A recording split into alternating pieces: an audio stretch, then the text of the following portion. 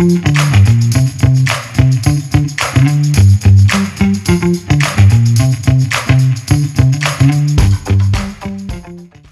listening to The Running Public.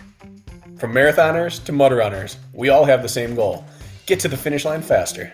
That's right. This podcast is for you guys, The Running Public.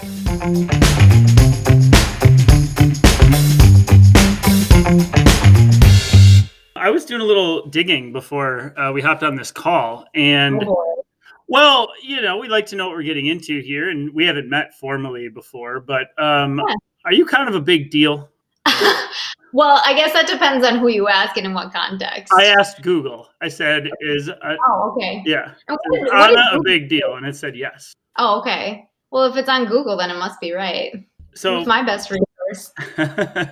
So why don't you tell us, I read something about you being like one of the only people or the only one to have like your PhD and another degree from Ivy League schools, both Ivy League schools. Is that correct? Yeah. So it's pretty rare for registered dietitians to also have their doctorate. I think 4% of RDs also have their doctorate. So that in and of itself is fairly rare. But then it's very uncommon to have a combined position. So I graduated from Cornell University in Ithaca, New York, and they have a combined PhD RD position, which just means you can simultaneously earn your registered dietitian's credentials to be licensed to practice in conjunction with your doctorate.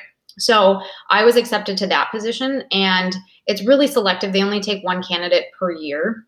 And so I was fortunate enough to get that position after my bachelor's degree. And so none of the other candidates or people who've graduated from there have specialized in sports nutrition. They're much more, there's a variety. I have some friends who they've done like women's health, so like PCOS, polycystic ovarian syndrome. One is now kind of at the more corporate level, working with the Academy of Nutrition and Dietetics at their headquarters. So there's a variety of different kind of specialties, but no one else is focused on sports nutrition. So how did you become the one? What set you apart? That's a good question. So I transferred to Cornell kind of with the hope that I could get into this position because it is so competitive. And I had heard that if you do your undergraduate there, that can be advantageous. So I transferred to Cornell. I did really well in my undergraduate. I graduated summa cum laude and did well enough on the GREs to get some good letters of recommendation in addition to that. And so I think that you can kind of tell when someone's very passionate about what they do. And so I think it was more of a combination of factors rather than like one thing individually. But I really wanted that position, and that was my goal for years. So if you want something, you can make it happen one way or another.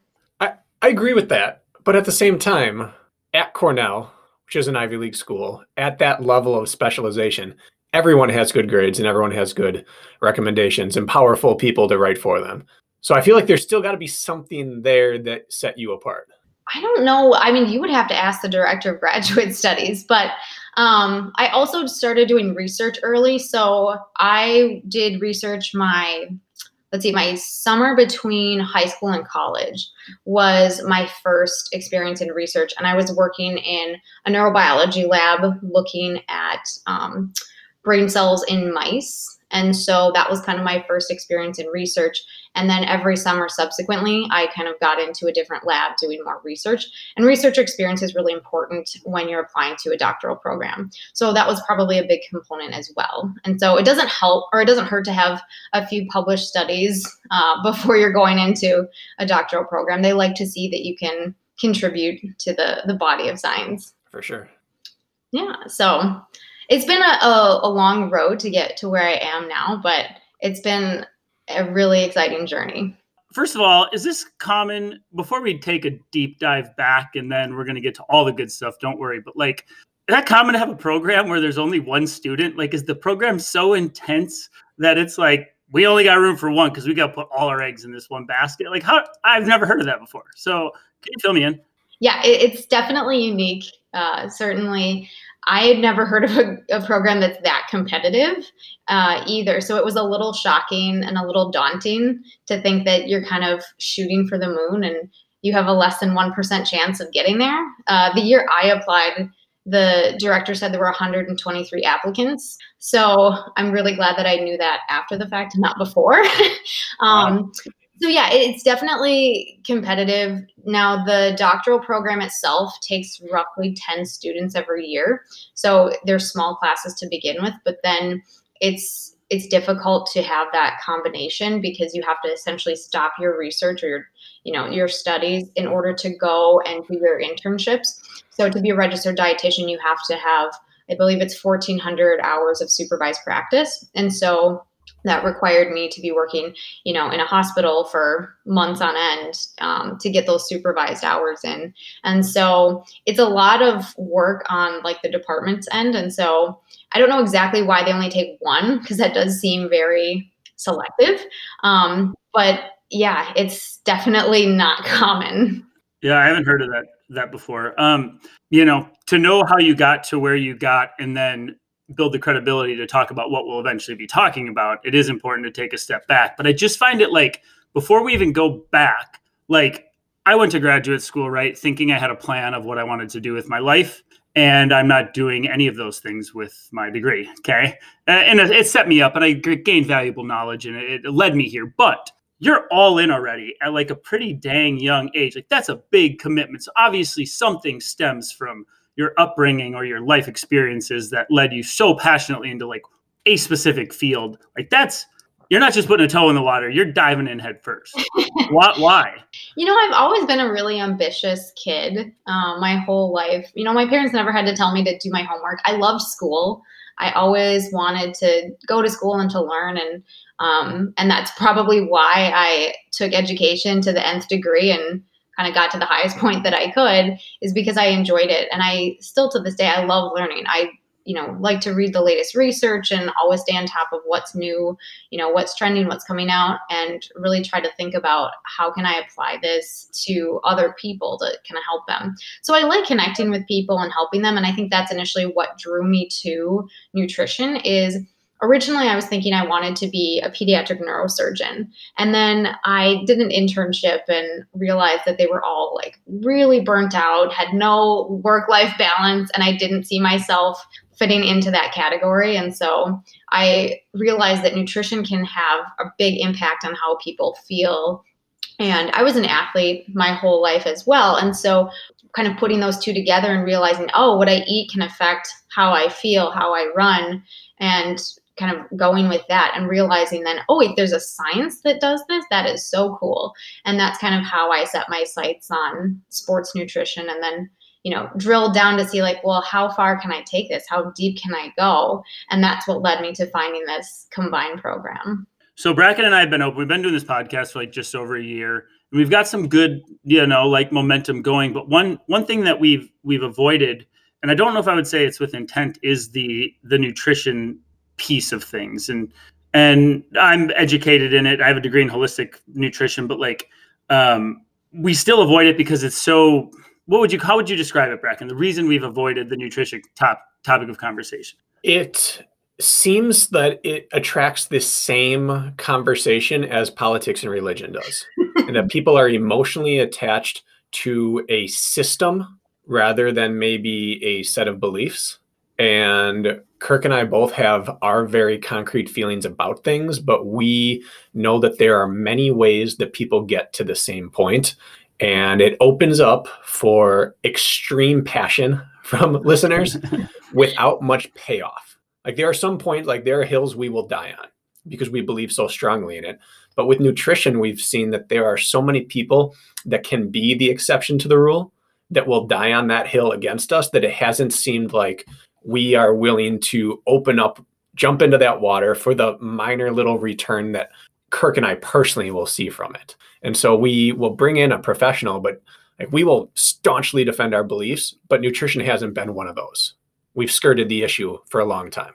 That's perfect. And also, we've had the reoccurring theme that when we bring a female athlete on, they tell a different story than the male athletes tell. And then as soon as we started hearing that story, which is I was medically removed from my university because I was no longer, I was considered a danger to myself with my eating disorder, or my coach imposed this upon me and it led to this body dysmorphia. As soon as that started happening, the guy story started coming out. And it kind of felt like we were shoveling in the ground, we hit something, and it turned out to be much bigger than we anticipated it had been with our little blinders of our sport. And so it kind of feels like it's led towards someone like you who can approach both issues at the same time with a knowledge base and a degree and experience. Yeah, absolutely. I think you're very smart in kind of your approach to integrating nutrition into your different topics here, because it is very controversial, and people can be very dogmatic about it. Everyone eats, and so they kind of think that they're an expert in nutrition, or if something works for them, then it should work for everyone, and they want to make sure that you're doing what they're doing.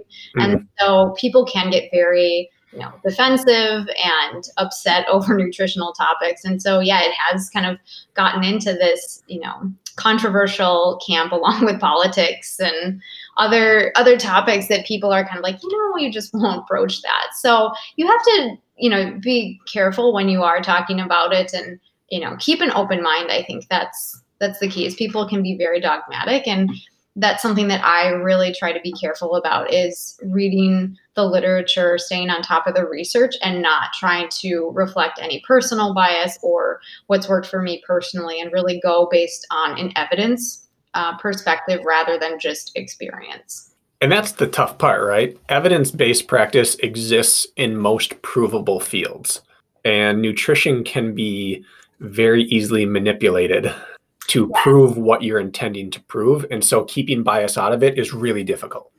Absolutely. And there's a lot of bad science out there too. And I'm not here to rag on scientists. Like, I'm one of them, but, I'd like to give scientists the benefit of the doubt, but nutritional research is extremely difficult to do, both logistically, but also financially and, time-wise. They're expensive, they take a lot, and, it's just hard to control people. And the problem is, if you do control them, and I've done metabolic studies where, you bring them into the metabolic ward and we study them there, it's just not very realistic, right? Because we don't live in a single room typically. So, although maybe during quarantine, we're kind of all...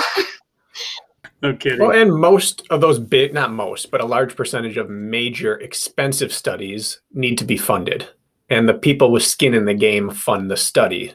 And who's going to go against your $20 million endowment for the study if it negates the purpose of what your sponsors wanted in the first place? So you're right, it is tough to navigate. It is. And so that's something too that you want to be careful when you're looking at the literature. Is I feel like nowadays people will like to wave a paper in your face and say, here's evidence that, XYZ is a good diet. And you have to go beyond that. Just because there's a published paper doesn't mean that it's factual or relevant. And so leading into kind of the women's topic is, most studies in exercise science are done on men. And so we can't just extrapolate from that research and, slightly reduce it and call it female recommendations, because we now know that it doesn't extrapolate, and it doesn't translate that way.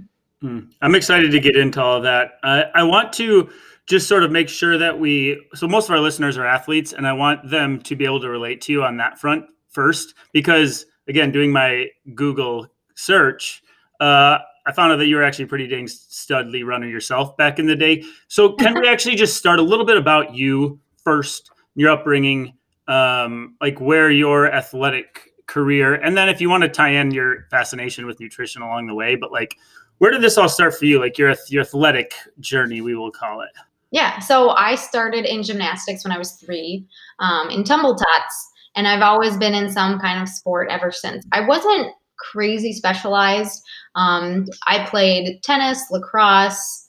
What else? I was on the equestrian team in college, which is horseback riding.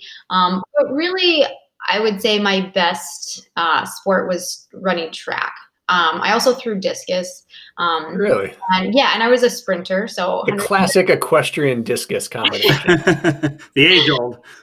So, so track was really kind of my jam. I loved it. And I love to make fun of the endurance athletes. Cut her off. We're stopping the podcast. I work with mostly endurance athletes now. I see all kinds of athletes, but primarily work with endurance just because that's where nutrition seems to be most difficult in terms of implementing strategies to get their results. I want to interrupt really quick. And this is such a tangent, but now I just have to because I thought of something and now I have to say it. Somebody told me, I want to know your thoughts on this. And this has to do with the sprinter. Somebody told me that at like the 2016 or 12 Olympics, that Usain Bolt only ate McDonald's chicken nuggets for 10 days straight there. And I didn't believe them. Okay. I went and did the research, and in an interview, he said he ate whatever Chinese food or whatever it was. It didn't agree with him. And so he knew chicken nuggets from McDonald's were safe, and he ate roughly 100 chicken McNuggets a day and broke all the world and Olympic records in that showing. Can you confirm or deny that you've heard this and this, if this is true? I have not heard that. So that is news to me. I don't think it's necessarily untrue. I've heard of a lot of athletes. I mean, if you look at Michael Phelps, he's kind of famous for his junk food diet. And so, yeah, I could see that being the case, especially if he had a bad experience with the Chinese food. I always tell my athletes, race week, stick to foods that you're used to. This should not be the time to try that new Mexican restaurant that just opened up. Like, stick to familiar foods. So that's possible. I wouldn't recommend that. He said breakfast, lunch, and dinner for 10 days straight. He didn't put one thing in his body other than chicken nuggets and water. What he said in his interview. But anyways, you were talking about sprinters and endurance athletes that popped into my head. You guys can fact check that later, I guess. But continue your story. We should bring him on the podcast and ask him. It's not quite that easy. He was second behind you on our list. Okay. I feel so honored here. So what age were you when you started track and field? So I started in 6th grade. So gosh, I don't know how old you are. What was middle school track like at your school? Was it a free for all, or did you have some real coaching? No, we had some real coaching, and we had some good coaches, honestly. They were kind of specialized, so we would break up into groups. We would kind of all do a general warm-up run together just to kind of warm up, stretch out a little bit. But then we would have our specialties, so the sprinters would go off, and the kind of longer distance, middle distance, we would sort of break up to work on training. And there was never really a question about like, well, should you run sprint? Should you run more long distance? I was just immediately kind of put in that sprinter category. And I don't know, maybe it's because I'm short too. I'm only 5'2" and I have really short legs. So maybe that has something to do with it. I was never asked to do hurdles. Steeples was never my thing. So I've always been a sprinter until I got a little bit older. In college, I did a triathlon for fun.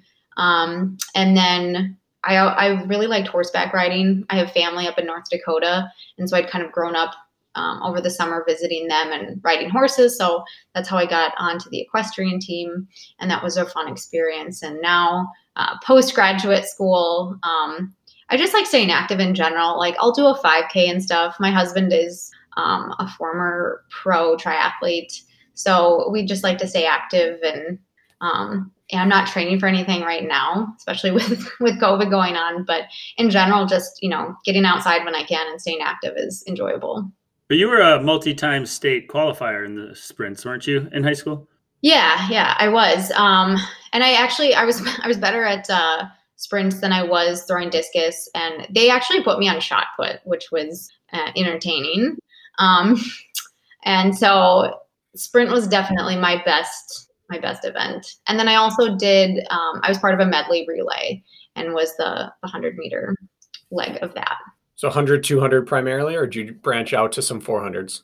I never got up to 400s. No. 100, 200, which one was your best? What did you qualify for state in? 100-meter. Yeah, 3 years in a row? Yes. That's impressive. What were you considering running in college?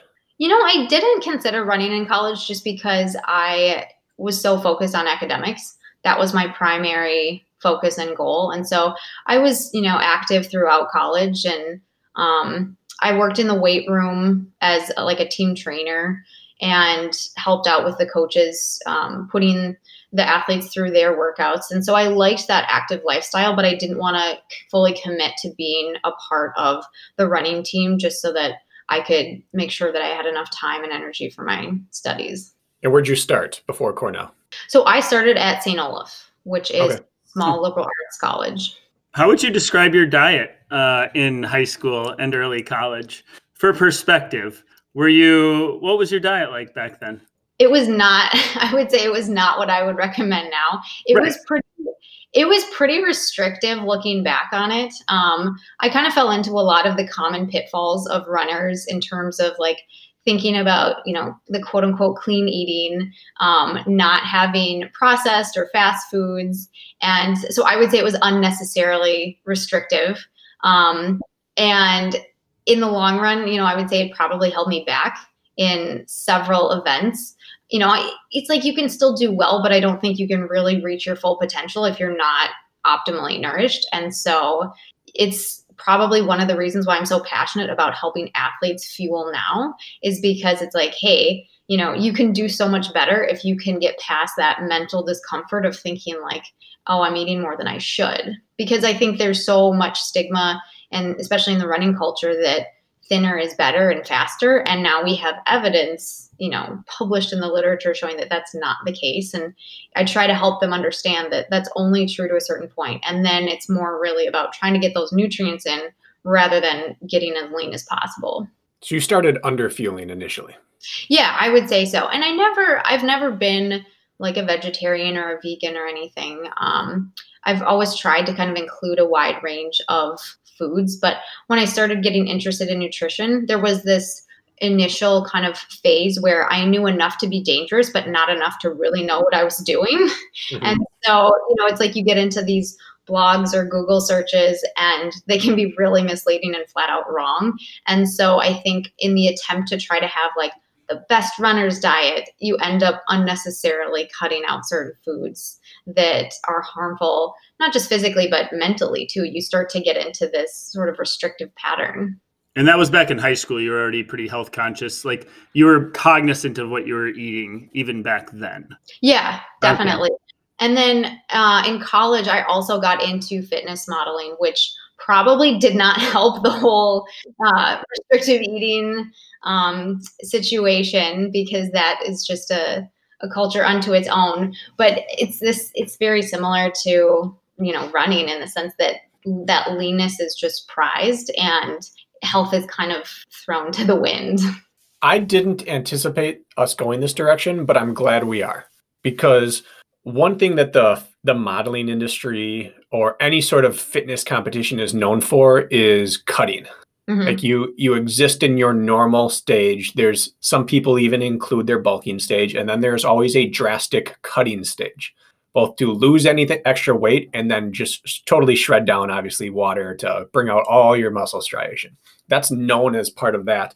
But something that I've seen now, since Kirk and I have gotten more and more entrenched in the coaching realm of endurance sports, is that runners want to tactically cut weight. Rather than melt the weight away over time, it'll be, all right, races in 2 weeks, I know I race better 8 pounds lighter. And we even heard it this weekend in Jacksonville from some top pro athletes that they finally got their weight down this week. And so I do want to explore the concept of cutting. And if you think that makes more sense later, we can get to it later. But the idea of the depletion versus the naturally getting down to that weight, and that people see it as just a number issue when it's more than that. Yeah. And I think that a lot of athletes kind of miss the mark on their, weight and their performance, and they sort of lose sight of the whole purpose, and they suddenly start focusing on their race weight or their competition weight instead of how am I performing? And so, I generally recommend that athletes, like, you don't need to weigh yourself unless you are in a weight class sport. So if you're in crew or wrestling and you have to weigh in to compete, then that's one thing. But for running and, obstacle course races, like, they don't weigh you to compete. So, it's like, don't lose sight of what's important. Keep the main thing, and that's going to be your performance and your health. And if your training is on point, if your nutrition is good, your weight will take care of itself, and not flipping those priorities and saying, I have to get down to this weight, thinking that that's going to equate to better performance. And so I've seen that a lot, and athletes make the big mistake of thinking like, oh, well, I'll just sort of cut weight drastically and that's going to, bump up my performance. And it's like, you need that energy to get those training adaptations and to also recover and to fuel those workouts, because otherwise you just end up digging yourself into a hole and end up sick and injured. Mm-hmm. One thing I'm curious about your history of cutting weight is how it worked over time. How long were you a fitness model for? Let's see. I was a fitness model for a few years. So I want to say like 3 years. Okay. How many cycles of cutting did you have throughout that time? Oh, that's a good question. The thing is, it's a little bit different with fitness modeling because it's not a competition per se. So I didn't have as strict of like phases as like a competitor would for, bikini contest or physique contest or something like that. So it really depends on when your photo shoots are. So Right. if I had to guess, you usually do I would usually do like 2 photo shoots a year. So I would guess at least 6 cycles. Did you find that your body responded to that process? Our bodies are incredibly smart and adaptive, and they respond to stimulus and they adapt, which is how we get better as training, but they do the same thing to things like that. What did your body, what was cut number 6 like compared to cut number 1? In some ways, it gets a little easier because you know what to expect. And so I think mentally it's a little bit easier to prepare, but it's also a little more painful in the sense that your body's like, oh my gosh, are we doing this again? Seriously? And so over time, I think your patience, for lack of a better term, your body just doesn't want to go there again because it's not a healthy place to be. And so you want to be very strategic about how you approach it and trying to maintain your health as much as possible, as long as you can during that process. So I don't remember distinct differences in terms of like necessarily feeling, but I do remember towards the end, it just got more difficult and a little more monotonous in the sense that I think your body is just kind of like so over trying to do that. It's quite unhappy that you're trying to put it through that. And so I would say, to athletes, it's like, you really don't want to be cutting weight if you don't need to.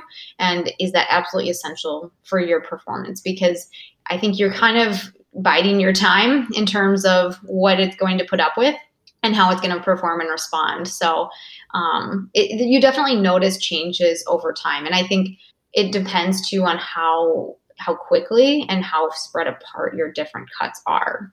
Okay. And there's also a very big difference about aesthetics versus performance, of course.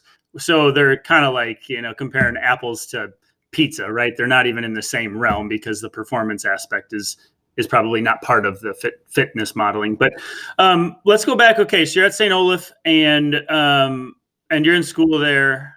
We still haven't gotten to like your decision or what led you into being passionate about what you do today, or at least the forethought on it. Can you just walk us through how that happened? Like where that decision was made, we'll say? Yeah. So my freshman year, I was we had to write a 10-page paper on our dream career. And by that point, I had realized that I didn't want to be a pediatric neurosurgeon, given the lack of work-life balance. And so I was like, well, I would love to help people with their food, right? I was like, you can make a career out of this. That's fantastic.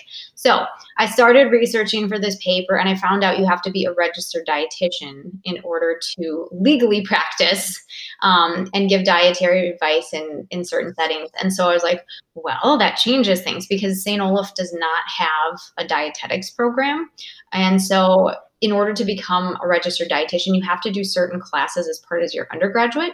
And so I had to make the decision. I either stay at my current school, and I was really happy there. I liked, St. Olaf. It had, challenging academics. I had great friends. Or I had to transfer schools to kind of pursue this goal of mine. And I thought, all right, well, I don't want to give up what I want most for what I want now. And so I decided to take the risk and transfer, and I started looking at different schools to find out what was going to be a good fit for me. And I really enjoy that academic rigor. I like that challenge. And so I wanted to find a school that I thought could provide that. And so that's where I put my sight on Cornell and applied for it. It's in thankfully was accepted. And so I transferred out there, not knowing anyone. I'd never been to the East Coast before.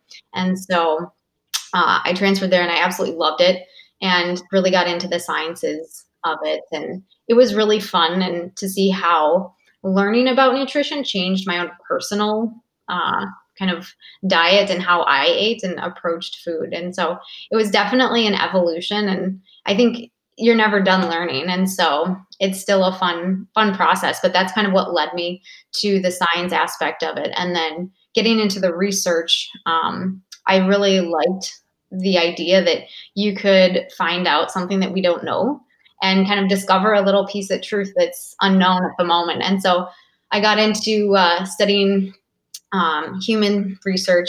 I started in a muscle physiology lab and I was like, oh, I really don't want to just do like Petri dish studies.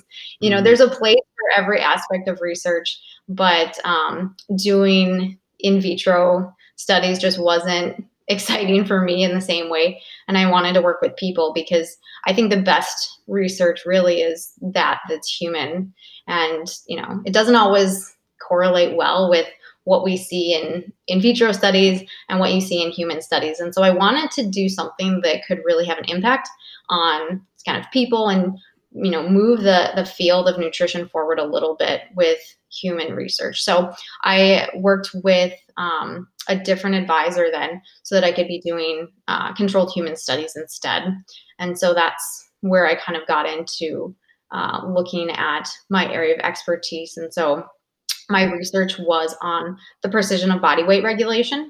And so I did some intermittent fasting studies and some different types of like overfeeding studies to try to figure out some of those mechanisms and looking at how is our body fat specifically controlled and sort of the set point versus settling point range in humans. That is very interesting. I actually want to dive into that instantly before we even continue. Well, if you had to summarize what you discovered in that study, what was it? I would say that the human body is pretty remarkable. We actually got some interesting results. One of my studies was our time-restricted feeding study, and it wasn't much. We were just doing a 12-hour feeding window, and oh my goodness, you would have thought we were asking participants to sell their left kidney. They were just 12 hours. You know, I away their evening wine or whatever. And I was like, oh my gosh.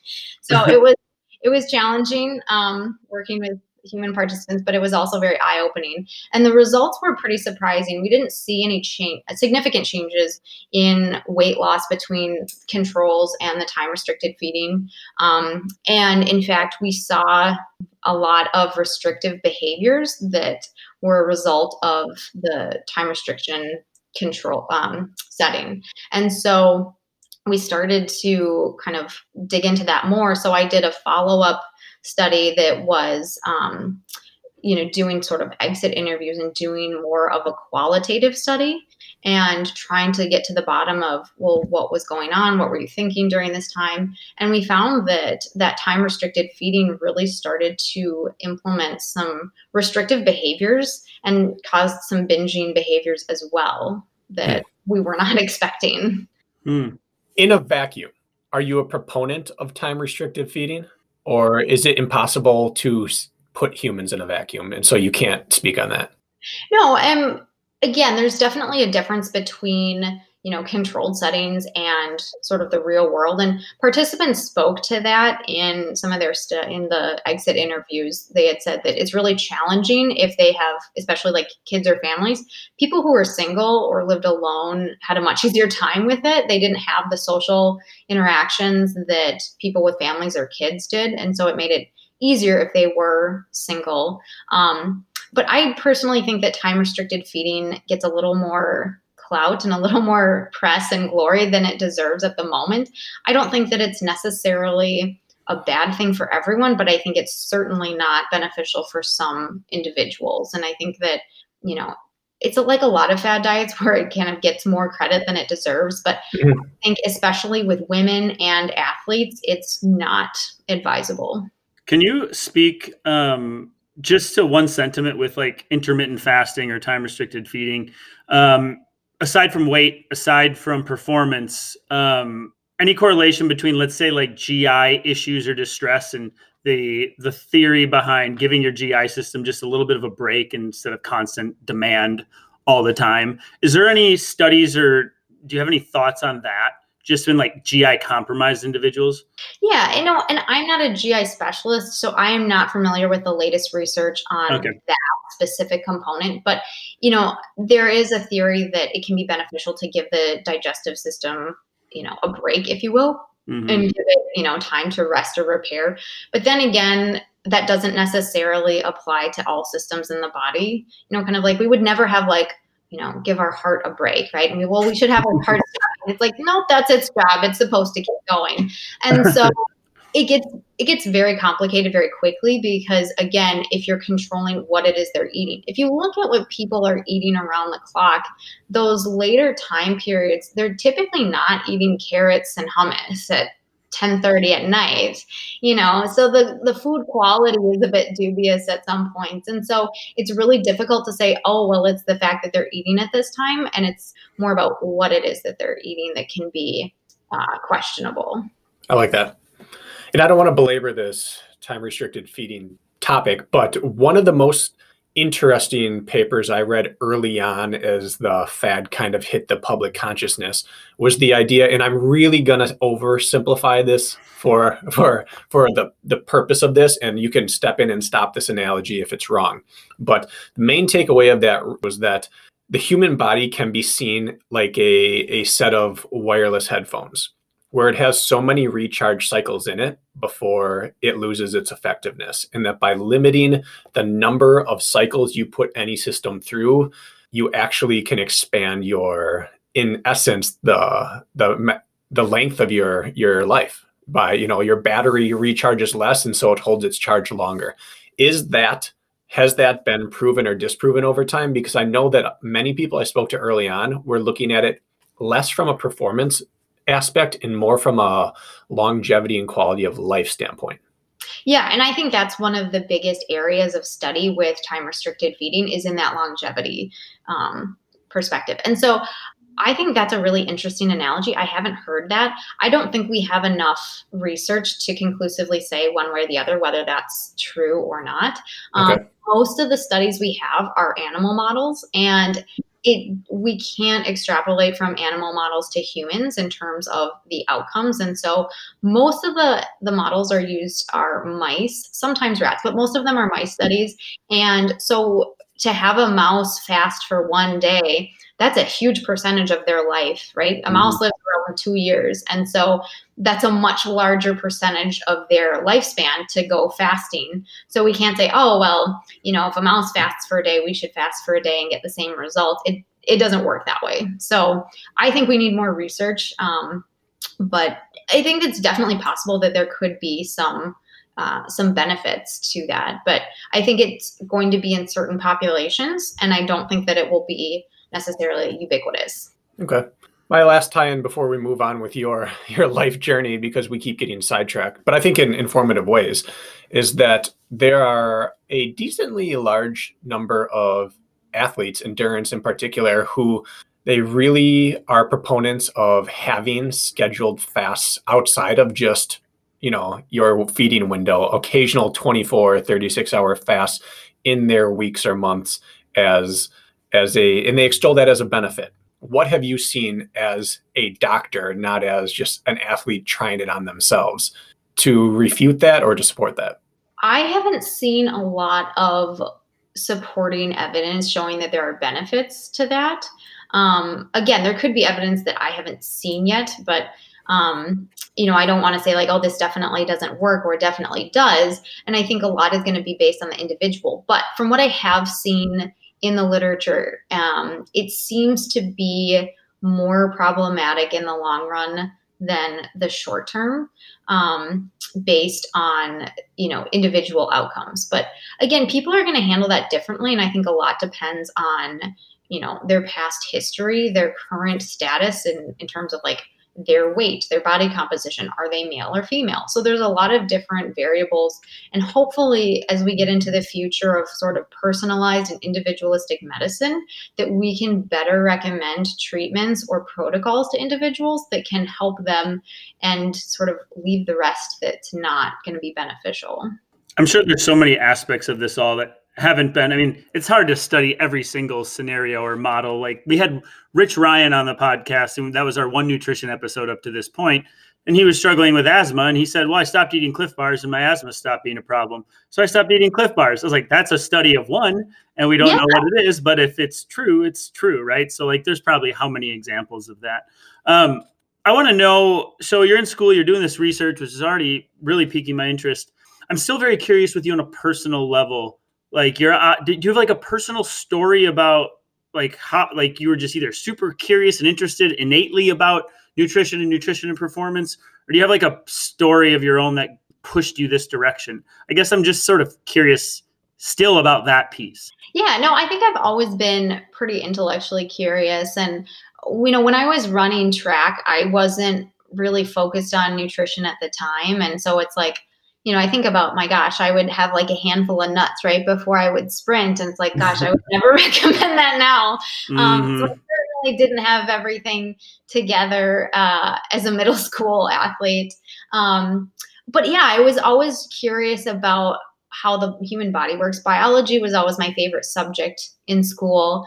And I thought the human body was fascinating. And so, you know, discovering that there is a science to food and how what you eat affects everything down to the cells and your genetics, I just totally nerded out on that and dove into that realm. So I've always been science and math oriented.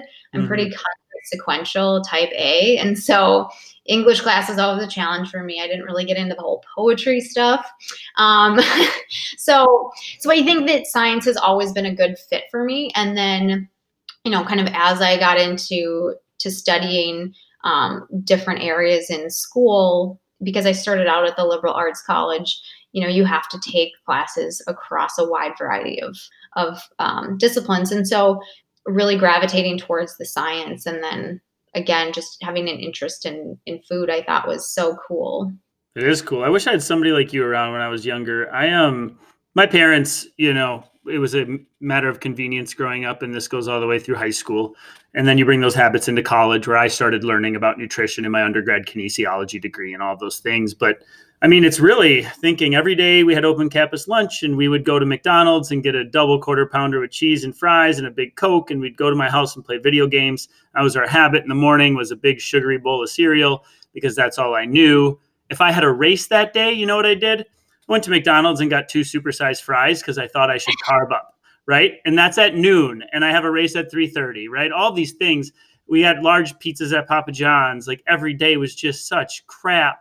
And for me, it was, you know, in college, I started learning about nutrition, being like, oh my God, what's a micronutrient? I need those too. Like, I don't get that all from my supersized fry and Big Mac. Anyways, so like that's how it came to be to me. And I wish I don't know. I wish there was somebody like you around, and maybe there are now, because this was a while ago, to just help with that whole side of things. And I'm sure you do today. Yeah, well, I wish I would have had someone like me back then too, because I was a lot like you. I mean, I grew up on, you know, sugary cereal, and, you know, my parents tried. Like, we had a relatively good diet, but like I still had Gushers and, you know, cookies, you know, kind of everything that a typical American kid would have growing up. And I don't know, Kirk, I think we turned out okay. So I think so. Well, do you have kids? I don't. You don't? And again, this may be another tangent, but I'm just thinking through my younger years. Like, how would you approach that with your future children if you plan on having them? Like, they're a young athlete, you know, you turned out all right, didn't you? Yeah. So like, how do you guide that in a healthy manner? I think is kind of tricky. Yeah. Well, I would try to, you know, encourage a healthy diet and really focusing on real foods, but also not putting foods off limits, because I think we have a fairly strong basis of research showing that anytime you start restricting foods, that you're going to cause some sort of psychological alterations, and you don't want to start, you know, creating habits of binging and restricting. And so telling them that, yeah, you know, we focus on mostly real foods, but it's okay to have those treats and to not make things, taboo or forbidden and off limits. So that way they don't feel compelled like they have to go to a friend's house to eat them or, craving certain things. And so I think it's really about balance. And that's kind of how I eat now too, is I focus on mostly real foods, but you bet I go out for ice cream or, sushi or whatever, to try to have those good times with friends and family and kind of balance life in general. Does sushi get thrown into treat meals? Well, I eat a lot of sushi. If so, I'm in trouble. Sushi is my favorite food. So let's just say it's a large order when we go. Bracken likes to roll Bracken and I had a race down in Jacksonville, Florida, and we stopped at a grocery store with a market to get our lunch the day before. And I wanted like a potato, a vegetable, and like a protein, right? I just wanted a balanced meal. And Bracken just, his head's on a swivel looking for the grocery store sushi. Talk about rolling the dice. And then we had it in the car, and it had to be warm for a half hour, 45 minutes, right? Before half hour before you touched it. No. Yes, half hour. I started eating it immediately. Yeah, I'm surprised. Anyways, that's how much Bracken likes sushi. That's a gamble the day before a race. You talk about you stick to what you know. I have tested out every major grocery store chain sushi, and I found that Publix, which is what I sourced out down there, Publix has a reputation for fresh sushi. It's not restaurant quality, but it is one of the safer things I can eat while traveling the day before a race, and so I stick with it. So you didn't, sorry, I'm personal jab. You didn't drop out of the race because of bathroom issues. It was a calf issue a mile in. Unless the tuna tore my calf muscle, I think I would say. Okay, tangent. I did want to ask you something because we were talking about time-restricted feeding and cutting and stuff, and just to tie that conversation together before we continue again with your story. Do you believe that there is such a thing as sort of like metabolic sabotage? You talked about developing restrictive eating habits due to whatever circumstances.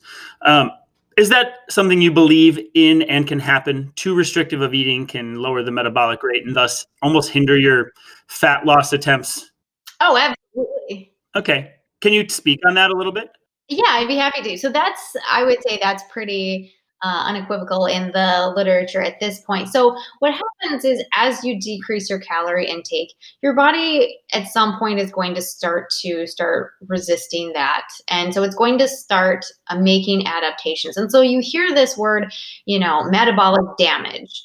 And I think that's really dramatic. It's not damage. It is reversible.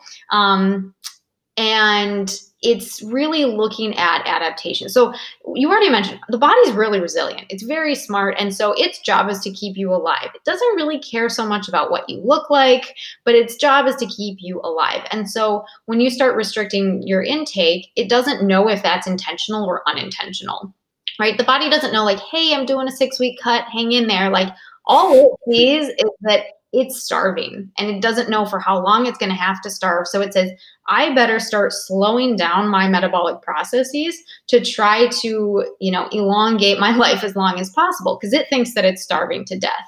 And so what happens is we see changes in certain biomarkers. So your thyroid hormones can start to get off whack. And yes, your metabolism is going to start to slow. So if you, let's say we're initially in a 300 calorie deficit, now your metabolism is slower. You're eating the same amount. Maybe now it's only a 200 calorie deficit because you are burning fewer calories at rest and doing different activities. So what happens though is as you start to increase your calories, your metabolism is going to start to get back to where it was, to some degree. Now there are extreme conditions. They've done studies on like the Biggest Loser contestants, and they've shown that there are some differences and that they don't get back to their baseline metabolism even after they've recovered their initial body weight.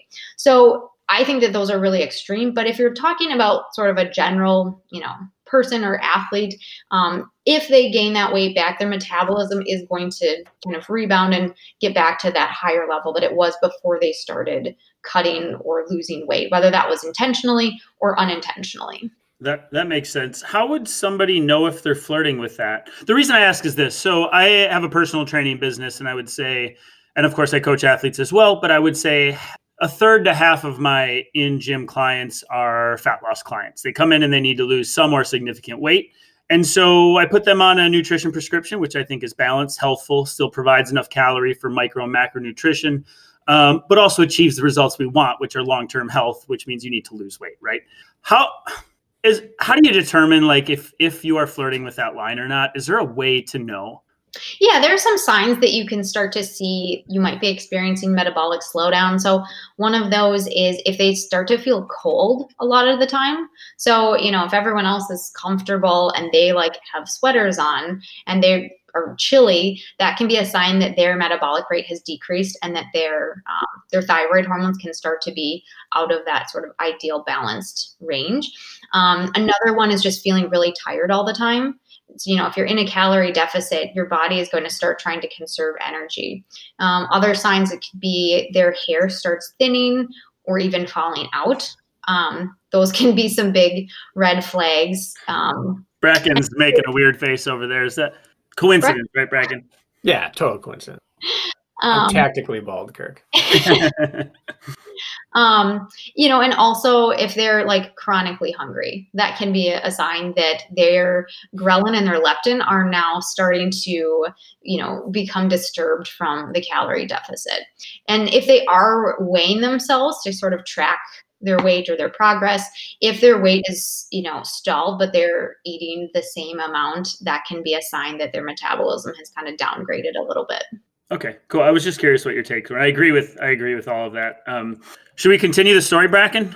Yeah, I think so. So you're at Cornell now. You've established that your passion is moving into this singular program, literally a singular program.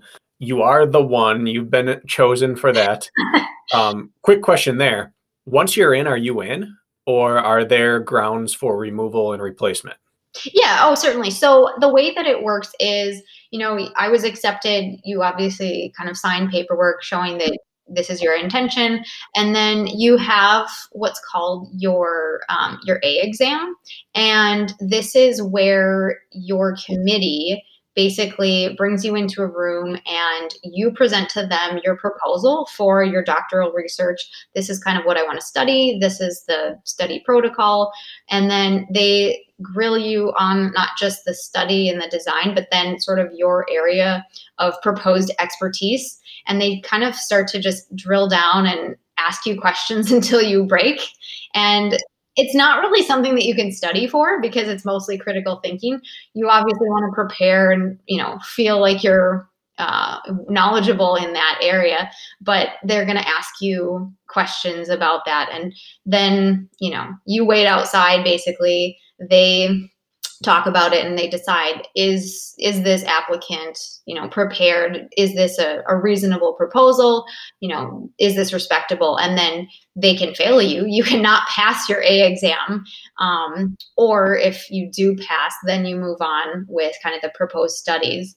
And then after, several years later, after you've done the research, you write up your dissertation, then you have what's called a defense. And you basically defend your research. They again ask you questions, but at that point, it's more around your studies and, about the certain outcomes, the results, the methodology, that sort of thing. And then from there, they decide if you pass or if you fail.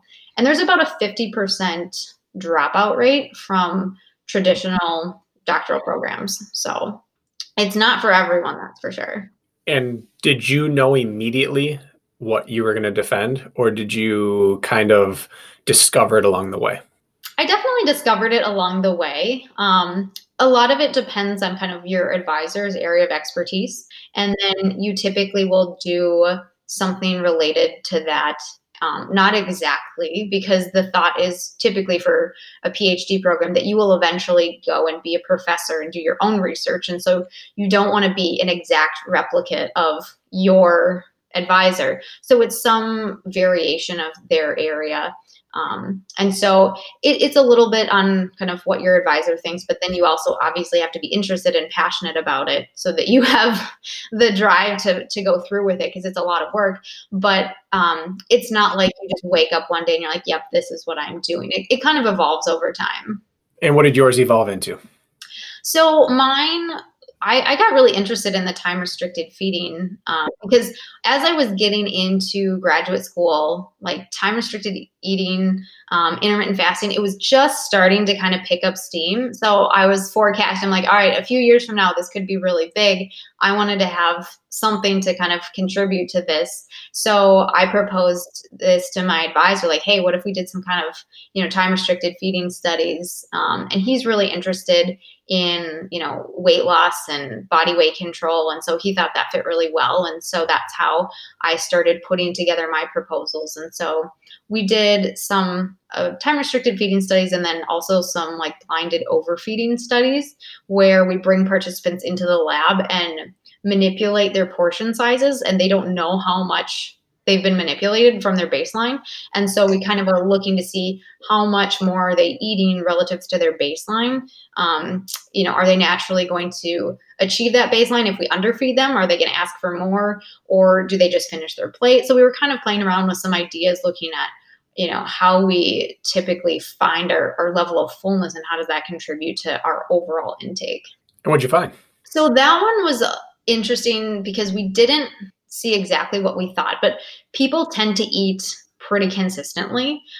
We eat mostly on volume, and our fullness, we also have, caloric receptors, right? Otherwise we could just drink a glass of water and we'd be full. So we have those energy sensors, but we tend to eat more based on volume too. And so people will eat relative to their same amount regardless of what they're served.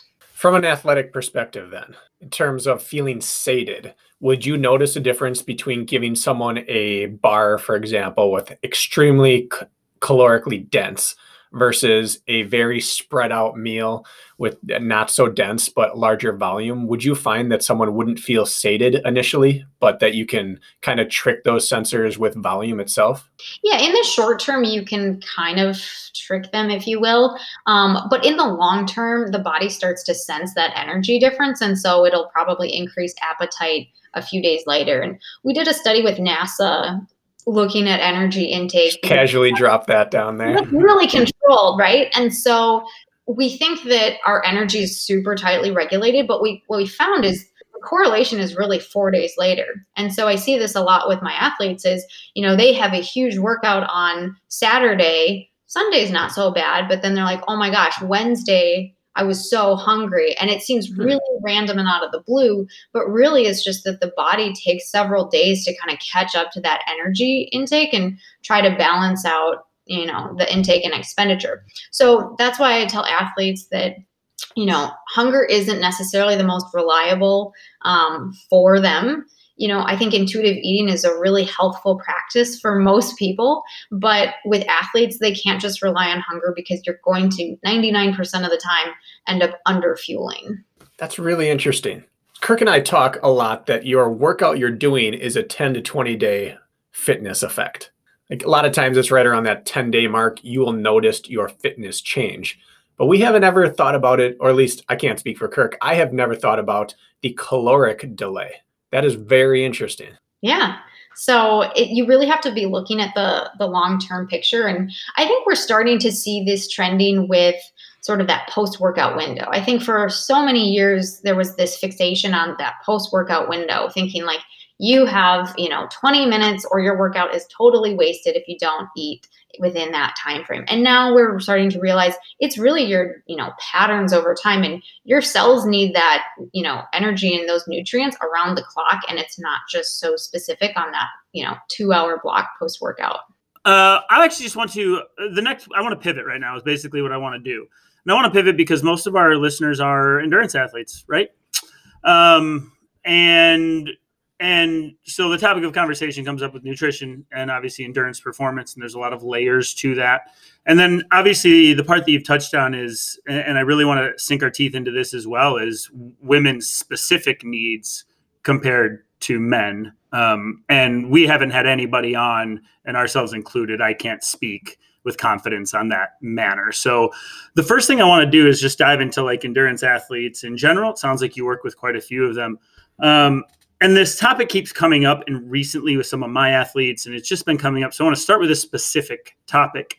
And that is I actually do believe, let's say the athlete, I have a healthy relationship with food, but it's been off season and COVID. And here I'm a little pudgier than I really should be for my top athletic performance. I'm still training. I have races on the horizon, but I'm not where I know I probably should be. Let's talk from a completely healthful relationship with food standpoint. What do you do with that athlete? How do you manage that? I should probably lean out a little bit to perform my best. That's again from a healthy point of view. Yeah. So assuming they have kind of this healthy approach towards food and mindset, I would say first is, go after the low hanging fruit. So take a big picture at, what's going on? What are their eating habits? What are they eating and drinking throughout the day? What's their training load like? How many hours are they training? When are they training? And, are there any kind of easy points, easy fixes that we can go after to make changes? If they've been getting, food delivered 5 nights a week, that's a really easy point to start with. How can we get some nutritious, healthy meals that require little to no cooking that aren't takeout? And so are there some simple fixes? And then from there, you can kind of take it a step further. Okay, now looking at meal distribution, how many meals a day are you eating? Are you snacking? When are these relative to your workouts? And so you can kind of take it step by step until you get to sort of the level that they either want to be at with, level of detail, or that they need to be at with whatever level of competition they're going for. If there's someone who's just wanting to leisurely kind of train for a 5K, then that's very different than someone who's trying to podium, for a regionals race. So, you have to take it into the context, and I would say not diving in head first. That's where I see a lot of people, kind of go awry, is they try to do too much too fast. And so what I do with my athletes is trying to work them through step by step. And so I would rather meet with them on a weekly basis, and we cover one topic at a time. So like, hey, this week we're just focusing on breakfast. We're going to nail down, solid ideas for breakfast. These are the nutrients we're going for. Next week we're talking about hydration. Next week we're talking about, pre-workout nutrition. And so taking it step by step instead of just trying to overhaul everything at once, because typically when you try to do everything, nothing really sticks. So step one, really, keeping it simple, I completely agree with that, would be like low hanging fruit. What is glaringly obvious? Do you need your glass and a half of wine every night, for example? Do you need cutting out like the fringe things that can add up? The conversation that just, again, this is with literally like a dozen of my athletes right now, and myself included. I'm running a little heavy for an endurance athlete. Would be like, if I just lost 5 pounds, I'd be that much. It's like the 5 pound conversation, That all starts with the same principles that you just kind of outlined, correct? Mm-hmm. Is that accurate? So when it comes to this, then, again, I'll refer back to Rich Ryan, who is kind of a nutrition nerd, and he likes to really science it out in the sense where he likes to figure out his output versus input and calculated caloric range based on his needs and output and all of that. And it works for some people, and I think for some people it absolutely does not. What is your experience with calorie counting, in versus out, all of that? Is it splitting hairs, or is it actually beneficial? Again, assuming you have a healthy relationship with food. Yeah. I agree with you. I think it works well for some and not for others. I have athletes who are doing both. I have some athletes who are tracking macronutrients, they're weighing their food, they're measuring things out. I have other athletes who take a more generalized approach, and I've seen both be very successful. So it depends, I think, on their preferences and what's realistic for them. So when I work with the athletes, I will put together like a customized algorithm to calculate their macronutrients. And so I put a lot of time and effort into doing this based on a lot of variables that we talk about in that initial session.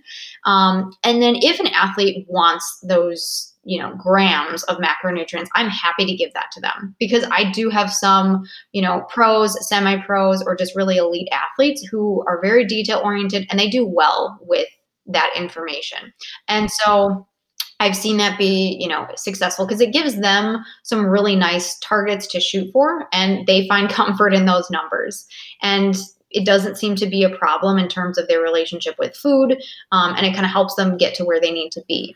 I've also seen some athletes who they're like, I don't want to take the time to weigh and measure things, or they don't think it's necessarily helpful for them from a psychological perspective, or if they have a family, that can be a little awkward if they're trying to, weigh their salad dressing at the family dinner table. So if that's the case, then what I do is I kind of translate those grams into portion sizes that are a little more general for them so that they can be estimating based on like their hand sizes. So I'll say like, hey, do like 1 thumb worth of peanut butter. And so that way they're not getting out the scale or the tablespoon measurement to be, measuring their food. But that way it still gets them pretty darn close to whatever that actual gram target is. And it's a lot more reasonable for them in terms of their lifestyle or their preferences. And so for some of those people, that is really helpful in like long-term sustainability. So I'd rather see someone stick with guidelines that are a little more general and it's, not a problem for them than try to measure things for 3 days and be like, I can't do this. This is too much work.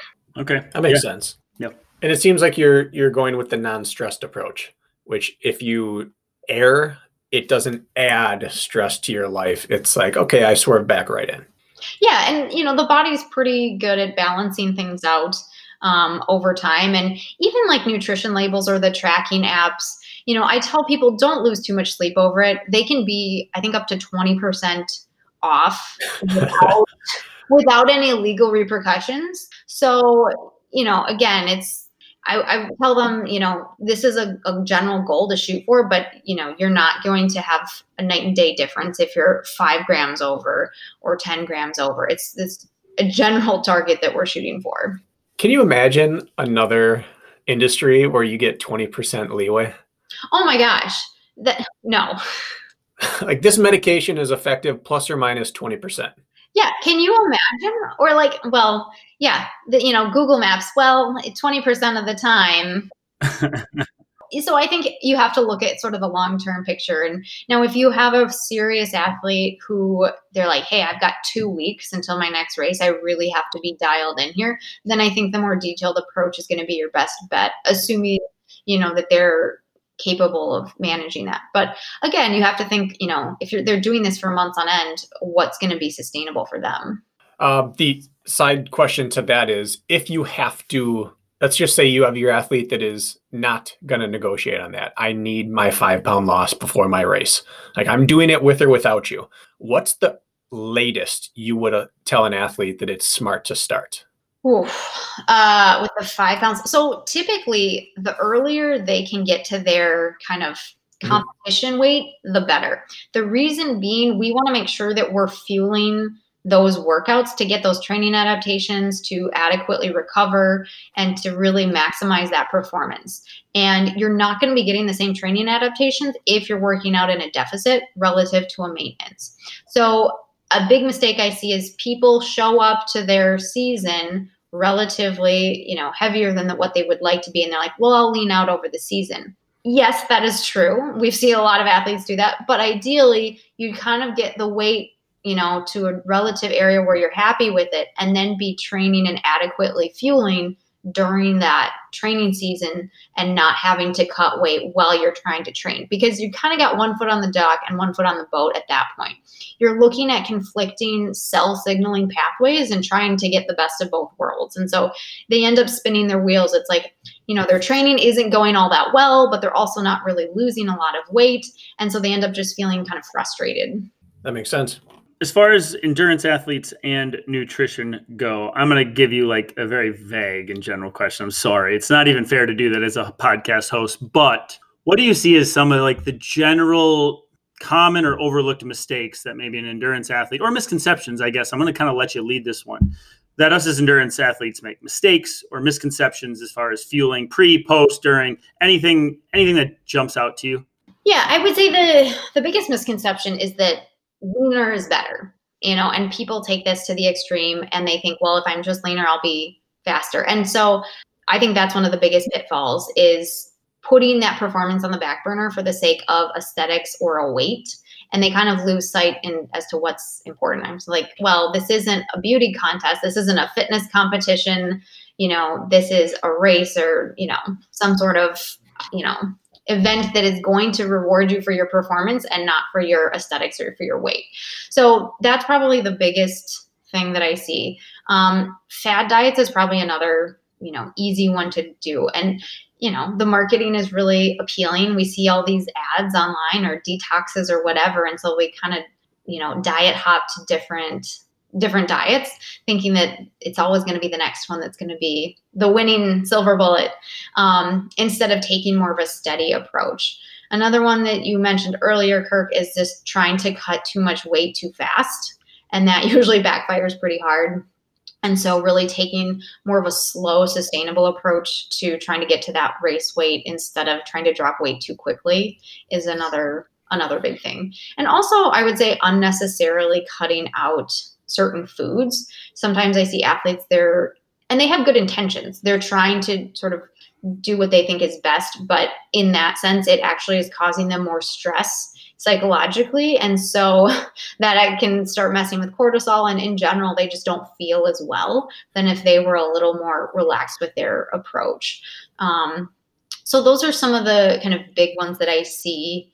And another one too is probably just generally not eating enough. Most endurance athletes are underfueled, or at least undernourished, I'll say, in terms of what they need in order to optimally recover, especially in women. Women tend to undereat relative to their expenditure. And I think part of that is the cultural, situation, but not eating enough to get those training adaptations. And the big fear is that, well, if I eat more, I'm just going to gain a bunch of weight.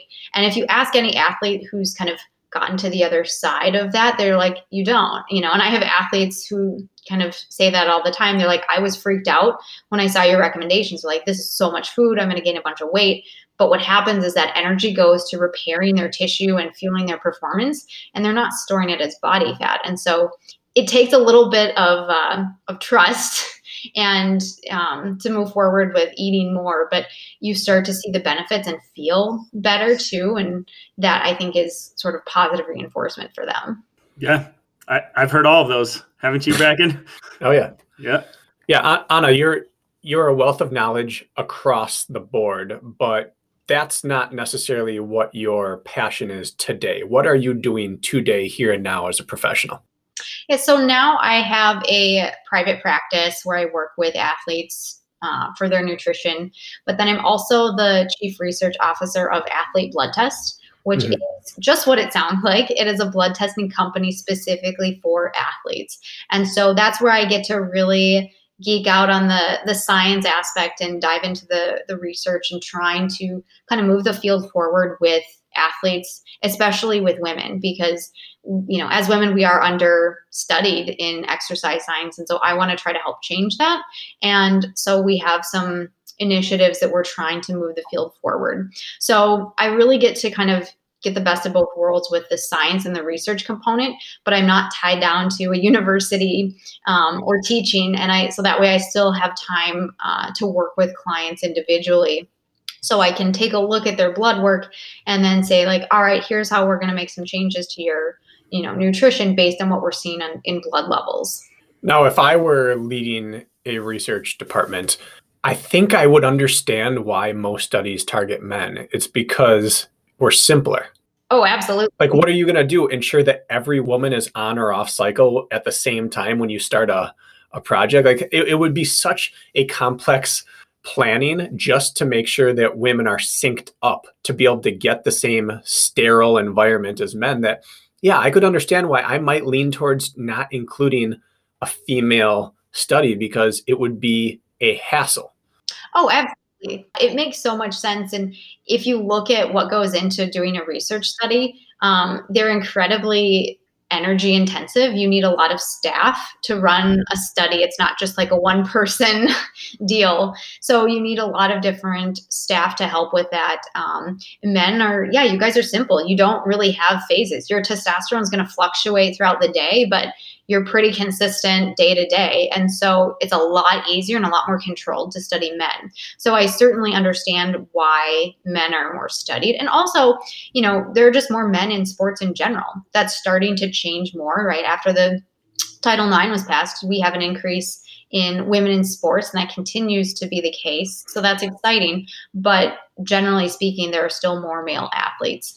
And so if you look at what it would take to study women, yeah, you have a lot of different variables. And now a study that could have taken a month is now going to take 8 months because you have different phases, different cycles. You need so many participants in each arm of the study, and it gets very complicated. So it's understandable, but I don't think it's necessarily excusable. And so finding ways to change that now that we kind of have an understanding of what it needs from a research perspective to move forward with it, I think is important to really pursue. Well, in any field, bubbles up, like change bubbles from the bottom. Like you can't get lead scientists until you have researchers who are indoctrinated. Like everything bubbles up from the bottom. And so Title IX started the advance of women's athletics, which would then lead to more women in sport, which would lead to more women coming back in coaching and more women wanting to pursue science-based studies. So it's always going to be a decade or so behind the advancement until you get the actionable people in place at the right spot. So it seems like you're in a spot now to take action, but you've gone straight to the blood rather than, it seems like, correct me if I'm wrong, but you've said, forget trying to do all these crazy focus groups. I'm going to go straight to the blood so I can just see everything right away rather than pour in research into very difficult operations. Yeah. And different studies have their place. And so we certainly need a variety of studies, everything from cell studies to, proof of principle in mice and then human studies. But I think working with blood is really helpful because, it's a relatively easy specimen to work with. And your blood doesn't lie. It's hard to control people, but when you look at their blood, you get a pretty good sense of what's going on inside the body. And that's essentially what is going to drive those, behaviors and that performance. So if we can really dive into the blood and take a look at what's going on, that's going to help us, take a step back and look at, okay, well, how are they feeling? So when we take their blood, we can also see, what's going on with their, overall wellness, because we also give them a questionnaire. So we take a look at how are they sleeping? Where are they in their cycle? How is your training? What's your volume like? Are you on certain medications? So you can start to get a sense of how these pieces are fitting together so we can get a better picture of, how do we figure out how to get women in, specifically, but athletes in general, how do we get them to feel their best? And what does that look like for an athlete? Because that's different than the general population. So what have you found then? I mean, that's a giant question, but what has changed in your practice, the way that you deal with your female clients since you dove into the blood game? So I've really started working with female athletes on modulating their nutrition and training around their menstrual cycle or whatever form of birth control they're using if they're not cycling or if they're postmenopausal. Before it was kind of like, oh, you're a woman. Okay, here are your recommendations. And now it's like your physiology is different in different times of the month. And so if we just kind of sweep that under the rug, we are not going to get our best results in any way, shape, or form. And so really honoring that physiology and working with it instead of against it. So now we're changing micronutrients. So I will give my athletes specific foods to focus on, or certain nutrients, different times of the month. So like, hey, this week we're really going to focus on, this vitamin E because that's really important to get in this week. Next week, we're going to focus more on the iron and the sodium. And so changing some of these small nuances can really make a difference, especially over time, month to month, in their performance and how they're feeling, because now their physiology is supported with their nutrition and their training protocol rather than just trying to like white knuckle their way through some sort of training or nutrition if it's not supporting their physiology. That's one of those things that I hear and I think, well, yeah, of course, but never would think of it myself. With a female client, I would change volume based on how you're feeling throughout your month and would never think to address the nutritional side adequately. And it'd mostly be guesswork on the volume, whereas you can point to actionable evidence. Yeah, and it's helpful if they have blood work. I mean, I have clients who don't have their blood work done. And that's okay, because we can still make a lot of positive changes. But it's especially helpful if they do have blood work, because now I can see exactly, here's where your vitamin D is. So we're going to implement these foods. Or, you tend to be high in estrogen. Here's how we're going to work with that, instead of just trying to guess with general recommendations. What are some of the fluctuations that you see in a woman's blood, let's say over a month or two time span, that you might not see in a man's? So there are different in macronutrients and micronutrients. So we see changes and fluctuations in things like iron, vitamin E, magnesium, potassium, zinc, sodium. Those are all going to change throughout the cycle. And then in terms of macronutrients, so sorry to interrupt, just to clarify. So that means like you would see more fluctuation in all of those, and potentially more fluctuation in all of those in women, where men may just be more steady across the board if you tested them every few weeks, and you'll actually see within a cycle those numbers go up and down. Yes. Okay, interesting. Yeah. And then with macronutrients, women tend to burn more carbohydrate, especially during exercise, during that first half of their cycle, so that follicular phase. And they are going to burn more fat during that second half of the phase, so during the luteal phase. And so you see an increase in triglycerides and free fatty acids if you're taking a blood draw later on versus earlier in their cycle. And also insulin sensitivity decreases during the luteal phase. And so women aren't as carb sensitive. And so if they're trying to carb load later in their cycle, it's typically not as effective, because they're not able to store that carbohydrate as glycogen as readily than at earlier times in their cycle. That's fascinating to me. I didn't know any of this, and I feel pretty well studied. I'm glad you're on. So what do you do with that then? Like, I'm sure it's not all across the board, but these seem like pretty steadfast things that happen. Like knowing these things and then confirming via blood or however you do. Like, what do you do with that? Like, I can't imagine how many women are listening right now being like, it's fucking race morning and I got my period, or they know it's coming. Like, what do you do with it? Super curious. Yeah, so I try to work with women as much as we can in terms of really giving them certain foods to focus on to try to support these nutrient fluctuations. And with like the carbs and fats, I will change, and protein too. So women are more catabolic in that latter half of the cycle. And so that's a time where we would want to bump up protein to try to offset some of that catabolism. It also helps with satiety. So really looking at their cycle, I break it up into the follicular and luteal. Sometimes you'll see it broken down into 4 phases.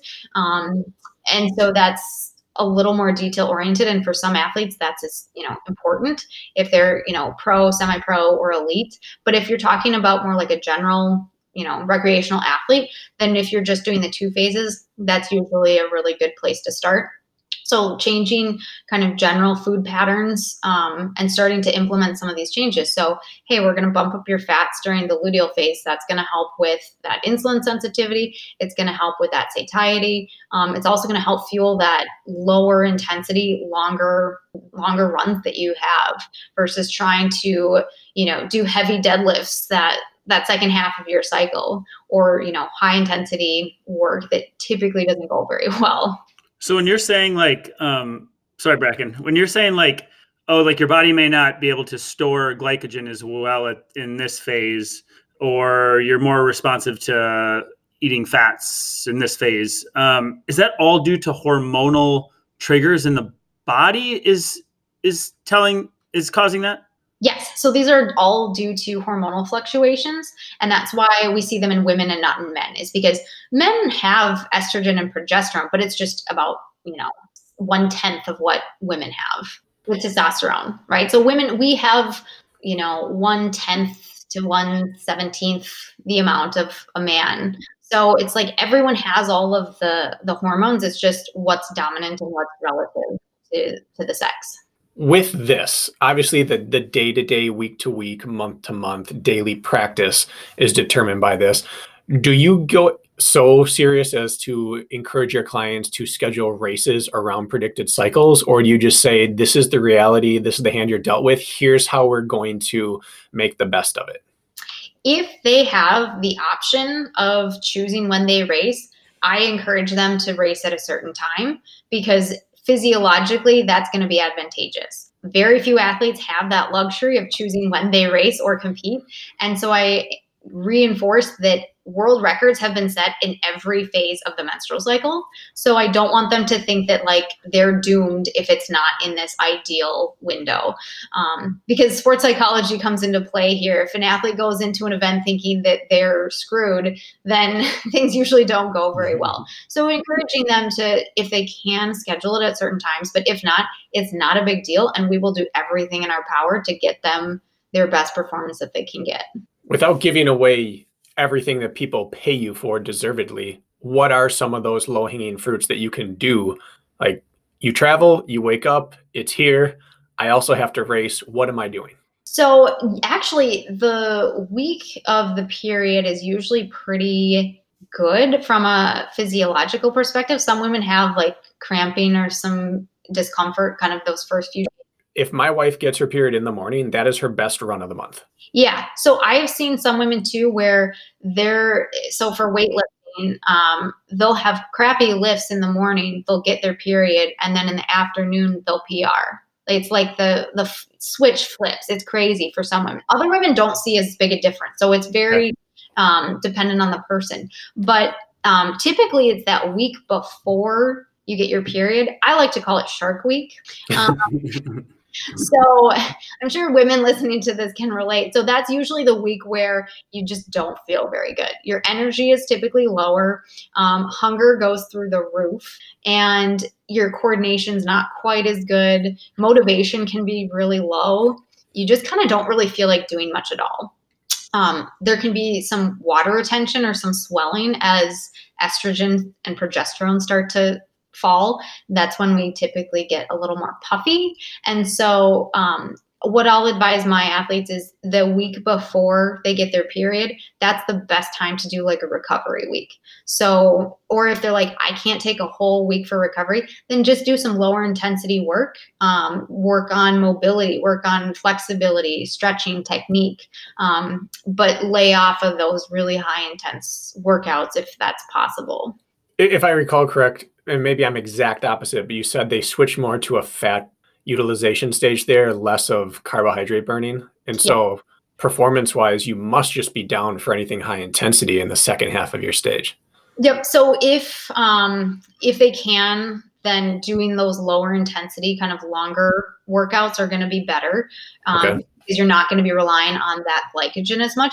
If they do have to do some sort of high intensity work that time, then you would want to increase those intra-workout carbs because the body's going to be relying on that blood glucose for performance instead of drawing from the muscle glycogen. I may learn more today, Kirk. I may better myself as a coach more today than any episode we've done yet. This is fascinating. I'm genuinely very interested. Why are you hungry the week of the week leading up to your period? Because I noticed, like, for example, my girlfriend Jess, that week hits her hard and she knows it. And then finally she gets her period and she's like, thank God I'm not a monster anymore. Right. And you can't keep a gummy bear in the house that week, for example. It's just like what physiologically is happening? Like, are those hormonal triggers? What is that? Yeah. So there's $1 million question. Okay. No, it's a good question though, because I was curious about that myself. I'm like, what is going on? So what happens is there's a few things. The first is that we're not as insulin sensitive. And so you might notice that for the women who are listening, you guys won't notice, but for women, you might notice that you eat maybe kind of your quote unquote normal amount, but you don't feel satiated. So you might physically feel full, but you're not getting that signaling in the brain that, oh yeah, I'm satisfied, I'm full. And so that's kind of a weird thing to experience, but it's annoying because you're like, I'm full, but I'm still hungry. And so part of that is because we're not as insulin sensitive. And so we're not getting that signaling to our brain that, hey, we've had enough, we're full. The other thing is that estrogen is going to have a similar signaling pathway in the brain as leptin. And leptin is the hormone that tells your brain that it's full. So when you eat, your stomach is going to send a signal of leptin from your stomach up to your brain that says, hey, I've had food, I'm full, I've had enough. And then that hunger decreases. And so during that week right before your period, estrogen levels are starting to decrease. And so we're starting to see a decrease in that signaling pathway of leptin. So we're not getting those full signals. So that's why we tend to feel hungry. And it's weird. It's not like, oh yeah, I'm kind of hungry. It's like, I need to eat now or I might start crying. Like it's like a real hunger. It's not just like, yeah, I could eat. So it can be a little frustrating. But it's something that it just comes with the territory, I guess. But there are some supplements that you can take to kind of help with some of these symptoms during PMS week, not just with the hunger, that's one thing, but some of the other symptoms too. So you're never going to completely, escape them, but there are some things you can do to help kind of minimize some of these swings and fluctuations and symptoms. Well, it has to be like a little bit difficult if your appetite is up, but your energy is down and you shouldn't be training that hard that week. Yet you've just ate way too many whatevers. I'm sure it's a difficult balance. I want to ask something on behalf of a couple of athletes of mine, a couple of female athletes who I've tried my best with, and I feel like I don't know enough. And that is the spotty period athlete. Ones who maybe run lean. I do believe that these athletes have a very healthy relationship with food and training, from my understanding, yet they're all over the map or they're not having their period. And I have two that are not right now. And it's a struggle. And they want to have their period and they want to have children and they want all these things. And yet they're conflicted between endurance training and should I even stop completely? How do I approach this? I know that's a very layered question, but I have a couple in particular that I know are very curious about that. And we've worked with increasing their caloric intake to try to up their body fat percentage and maybe overfuel a little bit. But I really don't know. Anna, what do you say to those athletes? Yeah. And so this is a lot more common than people might think with, regular cycles in athletes. And the female body is a lot more sensitive to energy balance than the male body is. And this is for evolutionary reasons, right? If there's a famine, we should not be in a place where we can reproduce because there isn't enough energy for our own bodies, much less to support a pregnancy. So this is why if you see in the research, you'll look at these studies where they'll slightly underfeed or have exercise, and you see a bigger decrease in leptin for the females, and it has a bigger increase in their hunger relative to the men, even though it's going to be an identical proportional decrease in energy. So if someone is having irregular menstrual cycles, we definitely want to get that figured out because having a regular healthy menstrual cycle is going to get you your best results. It's not healthy not to have a natural healthy cycle, assuming that they're not on some sort of hormonal contraception. And so there's a really good book. It's called No Period, Now What? By Nicola Rinaldi, and she's a PhD, and she talks about some strategies in there that can be helpful. But basically what that's saying is that there's some sort of issue with hormones, that they're not getting the regular increase and decrease in estrogen, progesterone, LH, and FSH with their bodies. So that could be a combination of increasing energy, decreasing intense exercise, because that can be a big role. Even a very small amount of intense exercise can be incredibly stressful for the female body. People think, well, I only do 2 HIIT sessions a week. And it's like, that can be enough. There's some research showing that just 3 hours of exercise a week is enough to throw off the menstrual cycle. And I was like, a week? I have athletes doing more than that per day. Mm-hmm. So it's amazing how sensitive some of our energy systems are. And so it might be advantageous, especially if they want to have children in the future, but even if they don't, just for their own health, to take a recovery period. And this could be, 3 months, 6 months, just take a season off to really regain that health, re-nourish your body. Because once you start cycling normally again, then it's a little bit easier to start training and kind of competing a little bit more once you get back into that cycle. But it's regaining those natural cycle and that rhythm that can be more sensitive and a little more difficult. So long story short, increasing calories, decreasing training stress, and also psychological stress. You can mentally stress yourself out of a cycle, even if you have enough energy. But usually it's a combination of the underfueling and kind of under recover and overtraining. Do you see that one leads the way, like the overtraining? And like, I'm thinking now as a coach, like, they were having problems with menstruation before we started working together, but now I'm thinking, dang, I did really prescribe some hard workouts. They were in a big training block. I wasn't helping. Do you see that, like, moving your body leads the way, or food leads the way, or are they equal parts? So it's funny, like there's research supporting both. Some research shows that exercise is more harmful on the natural cycle, and others are showing that your body's more sensitive to food. Really looking at decreasing energy or energy expenditure, so backing off on those workouts, especially the intense workouts, and increasing energy intake, so eating more. And this can be mentally really uncomfortable for athletes, especially those that are competing and in that sports culture where being lean is very appealing. But you have to really think about what are the long-term repercussions and what are my long-term goals. And so I think it's definitely worth taking a few months to step back and really regain that health before moving forward, because we want to be running and killing it into our 80s and not be suffering from osteoporosis when we're 50 years old.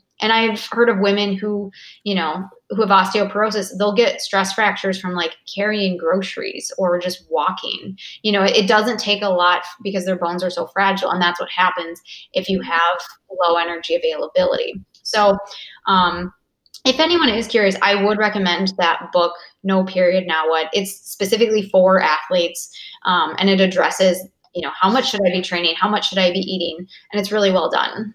The teacher in me loves the irony of that, the grammatical irony of that title. Yes, it's a good book. It's long. I thought it was going to be a short book, but that thing is like 500 pages long. Wow. So you're recommending, like, if somebody hasn't had a menstrual cycle in years and years, like sometimes like a large reset of months where you like just live your life and eat food and stop training and just let your body get back to homeostasis has seemed to help a number of women? Yeah, a lot. It's really encouraging.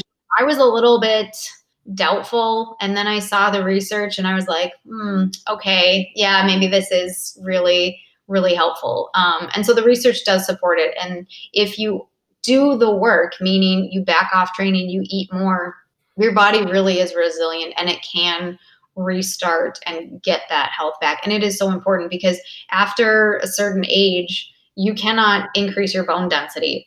You can only maintain what you have. And so it's a one-way street. So if you go down quite a bit, you're really setting yourself up for some challenges later on down the road. And it might seem like, oh, well, that's years away. But again, you don't want to take that risk.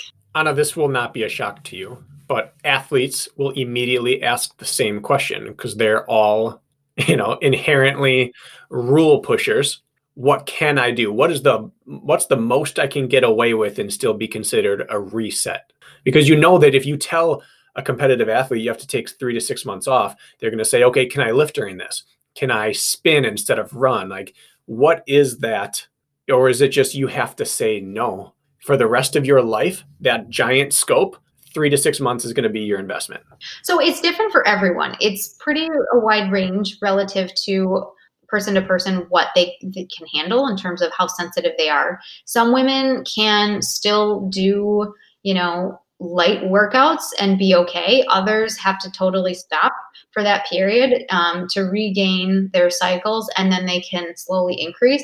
But the recommendation and what the research shows is that if you totally back off and just nothing more than like walking, and I don't mean like at an incline of 12% for an hour, like, militaristic march, like, yeah, but I was walking, like a leisurely walk, not a heart rate over 100 beats per minute, can be helpful psychologically, but, just keeping them moving too is helpful.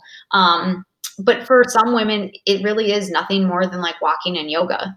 And the rule or general thumb and recommendation is that you want to kind of go all in, meaning cut out the workouts, increase your calories to about 2,500 per day, which is a lot more than what some are doing, and get at least 3 cycles. If you have 3 periods, now we can start to increase that training, and start doing more kind of intuitive eating instead of just pushing those calories, and see how your body responds. So you don't go, I got it, I'm back. No, you don't want to go like, oh, I got it. Now I'm going to, 15 hours a week. You would want to kind of phase into that to make sure that it's not too much on the body, because it could be that your body can handle 10 hours of training a week, but it's going to take time to get there. You don't want to go from 0 to 10. That's really stressful on the body. But if you gradually increase training over time, then the body can handle those smaller adaptations, and it's not so stressful, and so you don't lose your cycle. So it's really about kind of taking those gradual steps instead of drastically changing. And does that include cutting out like even low rep, high weight lifting? I would think you could probably do a little bit of like low rep resistance training. But there are some women who they tried that. They're like, oh, I'm just gonna, do some light resistance. And that wasn't enough. They cut it out, and then they were able to get their cycles back. So again, everyone's different. So I would say don't waste your time trying to just like, oh, I'll reduce it a little bit, because you're just going to extend that time. Whereas if you can kind of go all in and then, slowly, gradually add things back in, you'll spend more time in that training zone that you want to be, instead of trying to fiddle around with trying to find that threshold that your body uniquely responds to. We're two men that have never had our periods in our life. So I've asked most of the questions that I know to ask, or I wanted to ask, and I have a feeling there's some that we aren't even smart enough to ask. What are we not asking? Is there anything that we haven't addressed as far as like that might jump out to you that's worth talking about, I guess, in regards to the female athlete or menstruation and performance? Yeah, I mean, I think you guys have asked great questions, but I would say one of the big things that I want to kind of hammer home is that you want to have your period if you're not on, birth control pills or an IUD or something like that. When I was going through like middle school and learning about getting your period and all of that, it wasn't talked about so much. And it's like, oh, well, if you lose your period, then it just means you're training too hard. And now we're starting to realize and understand that that is a red flag, that that's not a badge of honor, but really that's your body shutting down. And so try to prioritize your health in the long run by taking a few months off to recover and regain that cycle and that health, because it will help you be a better athlete in the long run. So just, honoring that health and not seeing it as a trivial thing if it does go missing or start to become pretty irregular. And also that they're not alone. I see a lot of athletes who deal with this. And so there are some support groups online. If athletes want to reach out, I can, kind of direct them. But also the book that I mentioned, that author has a group as well. So there are plenty of like groups that they can join online and kind of commiserate together, so they don't have to feel alone, because it can be very isolating. So trying to find a group that you can kind of band with is really helpful. You mentioned before that some of the blood work depends on whether you are on birth control or not. Are you just in the clear? You don't have to worry about the hormone level changes with birth control, or is that just a different set of problems to work through, or challenges, not problems? Yeah, so birth control pills definitely change things. So when you're on birth control pills, it's going to artificially change your hormone levels. And so if we take a look at your blood work and you are on birth control, it's not going to look the same as what if you were naturally cycling. And so the estrogen level that we see in the blood work, that's not going to be your natural estrogen. It's going to be an artifact of the birth control pills. So if you are on birth control pills, you are not getting a period, which was super confusing, because women are like, and myself included, I was like, oh no, I definitely bleed every month. And it's like, that's actually withdrawal bleed, and it's not the same thing as getting your period. And so you don't have that indicator of, did my menstrual cycle go missing? I didn't get my period this week because you're on the birth control pills. So you naturally kind of have that indicator, that red flag that can go off if you're naturally cycling and now you're not. But if you're on birth control pills, you could be in an energy deficit, and be kind of in trouble, so to speak, but we don't see the same repercussions because you're going to get that withdrawal bleed regardless of the healthy reproductive system. I did not know that. I didn't know that. I used to be on birth control pills. I'm not anymore, but I heard they're like, yeah, you don't get your period if you're on birth control. I'm like, no, I definitely do. And I looked into it, and it's a withdrawal bleed. And so it's not technically getting your period. And I have two more questions, and I think they're both going to be shorter ones. And I see we're almost approaching the 2-hour mark. So the first one, and this is off the woman's topic, but I have a couple of women stuck in this position right now. So I think it's still universal. And that is your recommendation for an athlete who has reached a weight loss plateau and know they need to lose more from even like a health standpoint. Do you have any recommendations as far as like how to approach that if you've been stuck for a substantially long period of time and know that there's still health benefits and performance benefits to be gained from maybe breaking through that plateau? Like, what is your school of thought there? How to approach that? Yeah. So for women specifically, it's tough. You can't really compare weight unless it's month to month, because our weight is going to change week to week based on how much water we're retaining, which changes literally every single week, depending on the phase of the cycle. But let's say that they have consistently plateaued for over 6 to 8 weeks and you've seen no change, then I would say it's probably a good time to take a look at their training volume, take a look at their intake, and something's got to change, whether that's increasing their workouts slightly or decreasing their intake slightly. Because what that's telling you is that their current energy balance is stable. So they are consuming what they are burning, more or less, assuming that they're not recomping, right? They're not building muscle and losing fat at the same time, which can happen for some people who are new to like weightlifting. But for most people, it's that they're weight stable. So their energy intake matches their expenditure. So either they need to expend more or consume slightly less. So taking a look at what's going to be realistic for them. And usually it's a combination of both. So I'd rather see someone take out maybe 200 calories and then burn 200 more than take out 400 or burn 400 more. So you have to take a look at the athlete though and say, like, are they maxed out on their training volume, or are they at like really low calories? What about if metabolic sabotage in the past is part of a suspicion to the equation? That's tough, because that's usually kind of what happens is they're in a deficit and now their body's sort of caught up to that, if you will. And so they're not going to be in as large of a deficit. So weight loss either slows or stops altogether.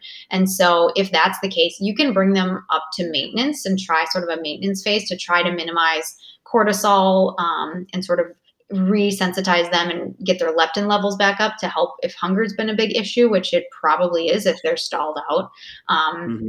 So if that's the case, then, again, probably trying to find a combination of increasing expenditure slightly, but I would probably try a maintenance phase if that's feasible. If you're like, no, they've got a race in 2 weeks, we can't afford 2 weeks of maintenance, then I would say you're probably going to have to drop their calories after a certain period to get that weight loss moving. And just for reference, people listening, I'm not talking about nitpicking like ounces or a few pounds. I'm talking about people who have come to me that wanted to and needed to lose significant weight and have plateaued. I'm not trying to push towards like something unhealthy. I just want to clarify that with where I'm coming from with that question. So thank you. Anna, tomorrow morning, I'm doing my first test with the athlete blood test. I'm going in for my first blood withdrawal. Nice. I'm excited to do that. I haven't had blood testing done since 2015 or 2016. I was living at altitude at the time, and it was with a company that is not, I would say, as athletically driven as the athlete blood test. So I'm excited to go in there. A couple part question to this, but what do I need to expect and look for from something like this for how I'm going to be able to improve my best practice for fueling as an athlete? So it's really nice because it's a lot more convenient than going to your doctor. So, you just have to show up at the lab. You don't have to pay at the lab or anything, scheduling appointments and all of that like you do at the doctor's office. So you walk in, they'll take your blood. It's really quick. And then, typically a weekish, 10 days, maybe 2 weeks, depending on how backed up the lab is, we'll get your blood work in, and then it'll be run through an algorithm to look at, what your levels are, compare that to the general population, compare that to your athlete specific population, which is kind of the secret and special sauce for athlete blood test. And then we have an expert go through each and every blood test and take a look at your overall results. Do we see patterns, what's standing out, and then comment on those and give you specific recommendations. So let's say, for example, you're low in vitamin D. We're not just going to say, hey, Bracken, take a vitamin D supplement. Like, that's not helpful. We will tell you specifically, take this many IU for this long, and then reduce to this amount for this long. So your algorithm doesn't drive your recommendations. It's step one in deriving that. Exactly. And most blood test companies, they just do an algorithm because it's very scalable. But that's what happened with my previous one. And that's why I haven't retested in 5 years, because it felt non-personal. And they're not, if we're being honest, like, it's just run through an algorithm. And so because at Athlete Blood Test, we only test athletes, and we're very driven by your specific sport, your training volume, and other factors, it's very customized and personalized to you. So when you get your report, it's going to sound like someone is writing to you, and that's because they are. It's meant for you, and someone has been working on this plan specifically for you, and it's not just copy and pasted, computer generated recommendations. It's taking a look at your specific needs, your blood work. And that value grows over time as you get tested, periodically. We can see trends and see like, hey, this first test, we thought you were a little high in testosterone, but it turns out you just naturally fall here. Like, that's your natural, level for you. And so you can start to see some of those nuances over time, which is really interesting and helpful relative to, just seeing a single snapshot of your blood. Kirk and I test a lot of things out, and we recommend everything we love, and we steer people away from everything we don't. But one of the quick, red flags that goes up with us is anytime someone uses a product to sell a bigger product. So I'm not trying to lead you into anything here, but let's say that I am 5,000 IUs a day in deficit of vitamin D. Is that something you guys sell? No. So you're not giving test results and also selling the answer? No. So we do not specifically. We'll give you supplement recommendations. Douglas Labs is one that has given us assays and has been tested for kind of purity and quality, but we'll give you general recommendations, and we'll say, go to Amazon and get this, or, wherever you can find it. Here's a brand that we like, but we have no, affiliation. We get no compensation based on recommendations. So, well, I like that initially. Yeah, so you're free to get whatever it is you want. There can be a lot out there too. So I get a lot of questions from athletes about, brands and specific recommendations, because it can be a little daunting to just Google vitamin D supplement. Do you work with Safe Sport or not Safe Sport, USADA's drug list or anything, the Clean Performance? I forgot what the label is they throw on it. Is it's not Safe Sport, is it? What's the label they throw on supplements? The SFS. Yeah. So I just, with my athletes personally, I make sure to check to make sure that, everything is cleared so that they're not going to get dinged for blood doping or drug tested in their sport. But everything that we would recommend has gotten a clean bill of health, as it were. But okay. Again, we're not tied to any specific brand or company. So, it's kind of up to the individual if they're partial to one brand versus another. Okay. I'll be doing my athlete blood test next week as well, Bracken. One thing I was impressed with when we had an initial conversation was the differentiation between the men's and women's blood testing. In fact, it's a little more work on the women's end because don't you have to go in more than once so you can get specific based on where you're at in your cycle? So you don't have to get tested more than once. We recommend that women test on day 3 of their cycle. So that would be the 3rd day of their period. And this is helpful because this is kind of a way to standardize those levels. But if they do test on a different day, we just ask that they let us know when they test so that we can analyze that accordingly. Because otherwise I might think, oh my gosh, her progesterone level is so high. Really, it's ideal for that phase that she was tested in. But if I think that she's in a different phase, it might look out of range. So you're at least very specific with like what you'd like the women to test on so you have more clarity of the results. Right. This is actually something that popped up yesterday. I have an athlete that I'm working with out on the West Coast, and he has not really made many improvements in 6 months. And he's actually had this slow decline in ability to handle training or to handle really any stress. For example, it's to the point now where we had a deload, we removed intensity, we started building aerobically, and 30-minute bike on Monday. And he said he's like jello-legged until Thursday. He had to move a heavy something with his family the other day, and he was like crampy quad and shoulder spasming later. Like, we've removed volume, we've removed intensity, we've tried an aerobic build, we've reduced intensity, duration, and frequency. At what point does someone say, I need to go in for blood testing? That would definitely be a case where he should get tested. I hear a lot of red flags there. And actually, I recommend athletes get tested even if they're not symptomatic, because you often are low or high in some things well before we start to see symptoms. So it's not until your body gets to a pretty low point at which you start seeing symptoms. So if they can get in, they might think, oh, I feel fine. They get their blood work. We see some areas for improvement. They fix those and they're like, oh my gosh, I feel better. And I didn't even think I felt bad. So it's kind of one of those where you don't know what you don't know.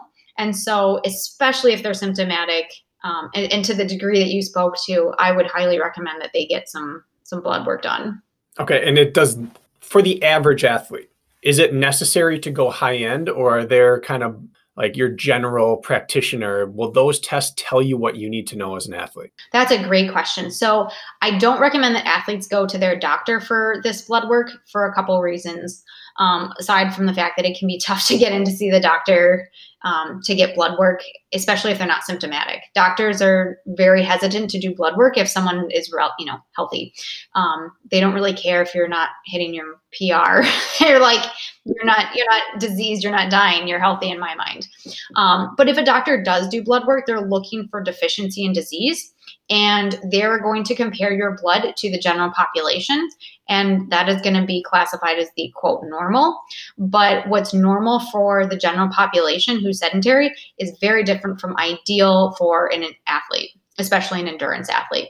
So we at Athlete Blood Test have taken over 10 years worth of data to refine this range for an athlete. And that's going to be based on different variables like what sport are you doing? How much are you training? So it's very specific to each person. And so again, it's not looking at, well, what's ideal for staying alive, but what's going to be optimal for your performance. And so that's a huge difference. Because I see a lot of athletes who will say, oh, yeah, my doctor said my iron is fine. And I'll take a look and their ferritin is like super low. And I'll be like, yeah, we're going to fix this. So yeah, that's a great question. All right. Well, I mean, we could go for a lot longer, but we do have to wrap this up. My final question that I like to ask anyone who is not a man who comes on here is, it's the same question. Kirk and I are limited by our gender scope, and we don't know what we don't know, and it's hard to experience it. But we have a lot of coaches, ourselves included, who are a part of this podcast, and we need to hear advice. So it's the same question I ask everyone, Kirk. What are the basic pieces that most male coaches miss in the way they deal with female athletes? I would say they don't account for the menstrual cycle whatsoever. There's no changes in nutrition. And nutrition can kind of be outside of their scope too, depending on the coach, but they just don't take into account the cycle in terms of how they're periodizing their training. And they kind of expect women to perform like men, meaning relatively consistently week to week.